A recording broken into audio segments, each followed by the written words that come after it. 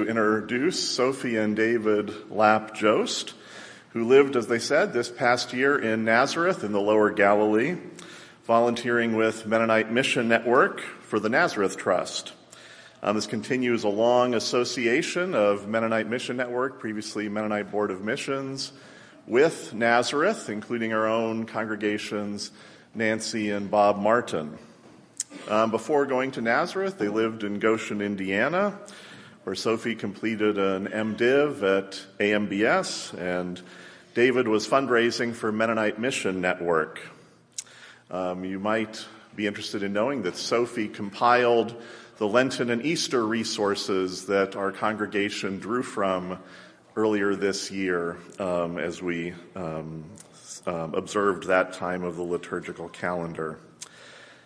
I first met Sophie as a toddler when her parents were the MCC representatives in Jerusalem and were our bosses on our first MCC assignment. And it's great to know that Sophie's continuing her family's tradition of accompanying the church, including in Palestine, in its witness for peace and reconciliation.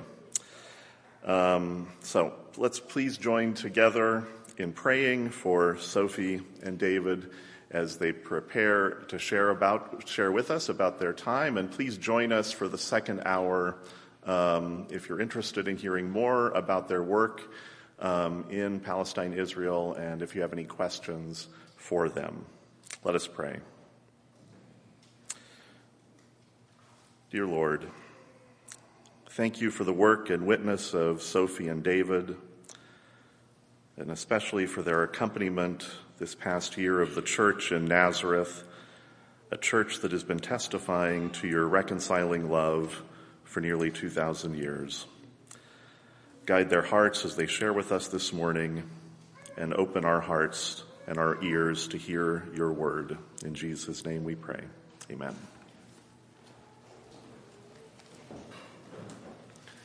Thank you all so much for receiving us today. We've looked forward to sharing with you. Sophie and I lived this last year in Nazareth, where we volunteered in several ways for the Nazareth Trust. We both felt drawn there through past connections. Sophie was born and lived about 6 years in Israel, Palestine, as her parents served there with Mission Network and then MCC for 7 years. My great aunts from Conestoga Mennonite served in Hebron for 37 and a half years, running an orphanage and school.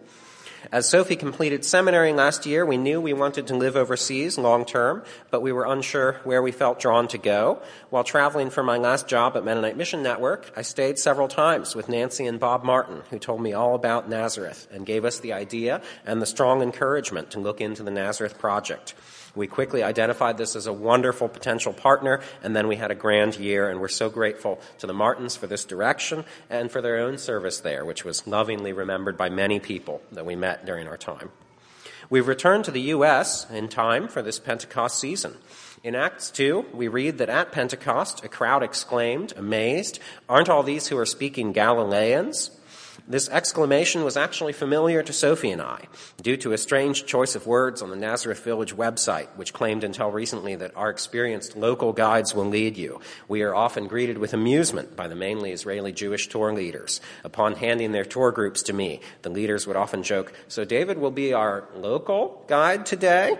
No, I would have to say, I'm not a Galilean, but at least I can confirm when occasionally pressed that yes, my name is actually David. At the Nazareth Village, though, we get the sense that the story of Pentecost is continuing. In a year, the village gives tours in 22 languages. While a modest majority of the guests are from the global north, from the U.S. or Scandinavia, the Low Countries, many are from the global south, or Indian, or Brazilian, or Guatemalan. The almost 12,000 guests that Sophie and I led in English and Spanish came from many different churches, from Baptists to Holdeman Mennonites from Ireland, to non-denominational churches, to people from the 1900-year-old Syriac Church of India. 2,000 years ago, Jewish reformers speaking many tongues left Jerusalem. Today, at the village, a stream of people speaking many tongues comes back. At the village, we blend history, archaeological excavations, architectural replicas, scripture, and commentary on present-day Nazareth and its people, and present this to guests on our guided tour. In addition to leading guests on tours at the village, I coordinated weekly devotionals and chapels for the international volunteers with whom we worked and visited patients at the Nazareth Hospital with a team of local chaplains. This provided exciting chances to interact with patients as well as our fellow volunteers and friends on a spiritual level. After graduating last spring from AMBS with an MDiv in pastoral ministry, it was great to explore these new forms and levels of ministry work in an unfamiliar setting. In all of these ministries, we were privileged to see God at work and to hear the ways from others that they experienced the Spirit at work in the world. We want to tell you about how our colleagues, patients, fellow churchgoers, and village guests spoke to us not only with words, but with languages of faith. These people helped us to see new ways of encountering God, sensing the Spirit, and following Jesus. Testimony, pilgrimage, reverent speech, patient persistence, liturgy, and literalism were some languages for sharing faith that we heard. We hope to find ways to continue noticing these in the future, and we hope you can too. We'll begin with testimony. We were honored this year to hear many talk about their lives of faith and how they encountered Jesus. A major theme at the hospital this year was forgiveness. I appreciated hearing comments from our spiritual director on what forgiveness can mean in the Arab cultural context, particularly in relation to issues of land and peoplehood, but also religion. One striking example of testimony that David and I heard already in our first week in Nazareth came from one of my fellow chaplains, Simone, a man from the nearby village of Rainey. The week before we arrived, Simone's younger cousin Jonathan was brutally stabbed near his home and later died in the Nazareth hospital. Jonathan was the only child of parents who had waited years for him to come. Yet after his death, they quickly became known to the surprise of many in the area for their choice to forgive his murderers. I heard this story again the first week we arrived in Nazareth and several times over the year. But each time I was amazed to hear how often the story that Simone shares with the people he meets provides him with a chance to connect with people in a new way, especially in the hospital. In that cultural context, retributive justice is still quite common, and so Simone is regularly asked by patients, often Muslims, how can this kind of forgiveness be possible? This question provides him with a clear opening for sharing the gospel and Jesus' message of forgiveness. Of course, parts of this story might sound familiar to those in our Mennonite community who know of Michael Sharp's murder in 2017, or the forgiveness of Amish parents whose children were killed at the Nickel Mine school shooting in 2006. Not only do these and Jonathan's parents' story serve as testimony to the human capacity to forgive evils, but most importantly, they serve as testimony to the redeeming work of Christ throughout the world. For many people, including us, travel to the Holy Land offers a chance to reflect on what God has done and is doing in a new place, and consider how that might inform our own lives. This is pilgrimage. The tradition of going somewhere to understand these things better tends to be far from modern Western minds. Many of those of us who can travel often for work, to visit family, for vacation. Traveling to deepen our faith is less usual. We had the privilege of seeing many people from all over the world and their excitement as they encountered this part of the world where the Christian faith had begun. For people from a wide range of Christian and, of course, Muslim and Jewish backgrounds, a visit to the Holy Land is a period of prayer, intense and continuous learning, and reflection. It's amazing to see people prostrated on and kissing a stone in the Holy Sepulchre, or to hear dozens of pilgrims singing as they walk up the Via Dolorosa, the route of Jesus' Passion. Once, when I was trying to enter the West Bank during Ramadan, I was crushed for about 2.5 hours in a crowd of Palestinian worshipers. They had come in to pray at the Al-Aqsa Mosque, the main Muslim holy site in the land. Return entry to Bethlehem for them was an ordeal, a massive crowd of people squeezing together and shoving each other to force their way through 1 or 2 revolving turnstiles. The chance to pray at their mosque was worth a lot to them. It was not uncommon to see people experiencing a kind of pilgrim euphoria at the Nazareth village, too. Many of our visitors prayed, spoke, and worshipped in a different way than they did at home. Seeing excavated terraces where Jesus walked and a wine press where he likely treaded grapes, the visitors are often visibly moved, emotionally and spiritually. The different speech patterns in Nazareth impressed and formed us, particularly the sincerity of reverent speech. In our U.S. context, it's very normal to hear people say things like, "Oh my God," "Oh Lord," or "Lord have mercy" as part of our daily language. In this cultural setting, this language is rarely used to literally remind us of God, and it's also often negative. In Nazareth, people also use these same phrases, but much more often such language in Arabic is intentionally used to evoke thoughts and references to God. When asking a Muslim how they are, one might get the response, "Alhamdulillah," praise be to God. In the same way a Christian might respond to "Nushkurallah," thanks be to God. In this Arab setting, these phrases are used and understood as a reference to the person's well-being coming from God. When you want to say that you hope something will come true or will go well, both Christians and Muslims say, "Inshallah," God willing. Again, these phrases are literal faith language used many times a day, with the effect of keeping the speaker and the one spoken to grounded in their human experience as those worshiping the one who is all in all.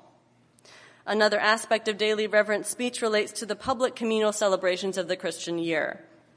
In many ways, Israeli society is secular, primarily in the Jewish spheres, but increasingly in the Christian and Muslim Arab spheres as well. However, this hasn't stopped either faith from continuing to celebrate their most sacred yearly events. It was interesting and exciting for us to join in the Christmas and Holy Week or Easter celebrations in Nazareth. Both were exciting, but I was especially blown away by how often huge crowds of people gather in public spaces, on the main roads of Nazareth at Christmas, on the roads outside the churches at Easter, to celebrate together on these occasions. I became so much more aware of what it means to have grown up in a country where church and state are mostly separated. Even singing Christmas carols in the 3 Nazareth hospitals wasn't something that required special permission or visitor name tags. The hospitals are all Christian, but Christians and Muslims alike joined us in song that evening. Like the daily Muslim calls to prayer, this open proclamation of faith was not uncomfortable, even for those who have different beliefs. Over the last several years in Goshen, we enjoyed visits with Evelyn, Eleanor, and Alan Kreider, stalwarts of the Goshen Mennonite community. We appreciated Alan's book, The Patient Ferment of the Early Church, which presents an inspiring perspective on how the church took root and grew despite a lack of power or a cultural foundation in most of the Roman Empire. Alan cites patience as a key part of the story and the willingness to endure decades of stagnation, decline, even persecution for sake of the gospel. The patience and persistence of Palestinians is extraordinary. Existence is resistance, read signs in Bethlehem and Hebron. 70 years into the occupation, prospects for a better life for Palestinians remain bleaker than ever. International support for the occupation is strong. Both nonviolent Palestinian resistance and the occupation's critics in the West are cynically silenced and dismissed in the media as motivated by anti-Semitism. Most of the Arab world now actively works with Netanyahu, the prime minister of Israel, and even a surge of Palestinian advocacy in the West would be less effective with the region lining up behind his policies. In this context, hope is irrational, and to work toward justice is to work for something we may well not see at all in our lifetimes. And yet, so many Palestinians show this spirit of patient ferment. We think of the only Gazan that we met during our time there, a Christian at a bus stop in Nazareth who works at the Baptist hospital in Gaza. In better times, he met and married a woman from Nazareth. Now he's only allowed to see her and their 2 daughters for 1 or 2 months annually. We think of longtime friends of the Lapp family, a family from Bethlehem with a Palestinian father and American mother. The mother was never allowed in her roughly 25 years there to have long-term residency, just given year-by-year visas, and she was finally expelled last fall. Only after enormous effort and expenditure of about $20,000 to the Israeli Interior Ministry and international diplomatic intervention was she allowed to temporarily return 2 days before her son's wedding in Bethlehem last month. We think of taxi drivers and shopkeepers who eagerly told us their family stories, hoping they could get Americans to listen, while also showing us hospitality, despite all our country has done. The way people continue to show faith and to act out of love seems to us to be a sign of God at work and a sign of deep faith. Liturgical experiences were something that David and I looked forward to when we moved to Nazareth, especially since we both grew up in Mennonite churches and communities. While most of the other volunteers attended the local Evangelical Baptist church, we chose to regularly attend the local Maronite Catholic church. The Maronite Church is an Eastern Rite Catholic church which began around 400 CE with St. Maron and only became Catholic in the 1600s. This means the church has retained much of their earlier, more orthodox rites and traditions, such as iconography. The image you see on this wall here is one of the stained glass windows at the Maronite Church, all of which depict stories from the New Testament. Although we attended the Maronite Church regularly, I also especially enjoyed several visits to the Greek Orthodox Church across town, which provided a completely different experience of liturgical worship and tradition within the same Arab society and culture. One of my experiences of liturgical language in the hospital included the practice of crossing oneself before or after prayer. Because the Christian community in Nazareth is primarily Catholic, before praying with a patient that we knew to be a believer, the local chaplains would often cross themselves to open their prayer or close it. Although all the chaplains are Protestant, many of them engage with patients in this way to be hospitable to their needs in a vulnerable time. Another experience of liturgical language that I was aware of during our time in Nazareth is the language of religious art. The liturgical churches are historically those most prone to having religious art in their sanctuary, in worship, and in home life. In Nazareth, these churches include the Greek Orthodox, Roman Catholic, Melkite Catholic, and Maronite Catholic churches. For historical reasons, the Melkite, like the Maronite Church, retains the iconography tradition that the Roman Catholics dropped early on. In these and the other major churches in Nazareth and elsewhere around the country, we got to see how religious art is used and taken very seriously as part of what it means to proclaim the Christian message in the Holy Land, with or without words. People in Nazareth read the Bible more literally than most of our Western peers, and we valued encountering this literalism. Coming from an intellectual Christian community, it refreshed me to see a context in which people often engage biblical stories as recountings of real events. This does not mean that we, or most of the people around us, believe that everything recounted in the Bible happened literally as described. But among our Christian sisters and brothers there, we sensed a deep belief that the Gospels are more or less accurate accounts. This was refreshing, as I think that without a communal belief that the Gospels tell a more or less true story, Christian faith is unlikely to be passed on through generations or to neighbors.